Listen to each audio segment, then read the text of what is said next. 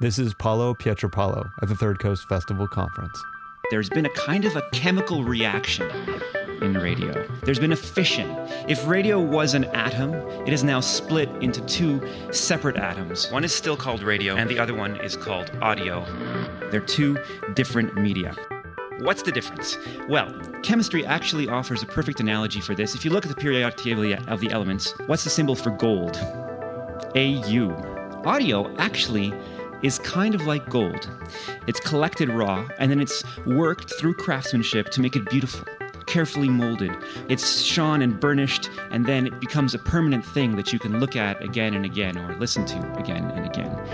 Radium, symbol Ra, is an interesting element because it's a lot like radio. It doesn't exist in nature for very long. It's radioactive. It immediately decays when it does exist, and that's what makes it so vital. That's what makes it itself. It's ephemeral. It happens, and then it's gone forever. This is the sound of PRX. You're listening to Public Radio Remix.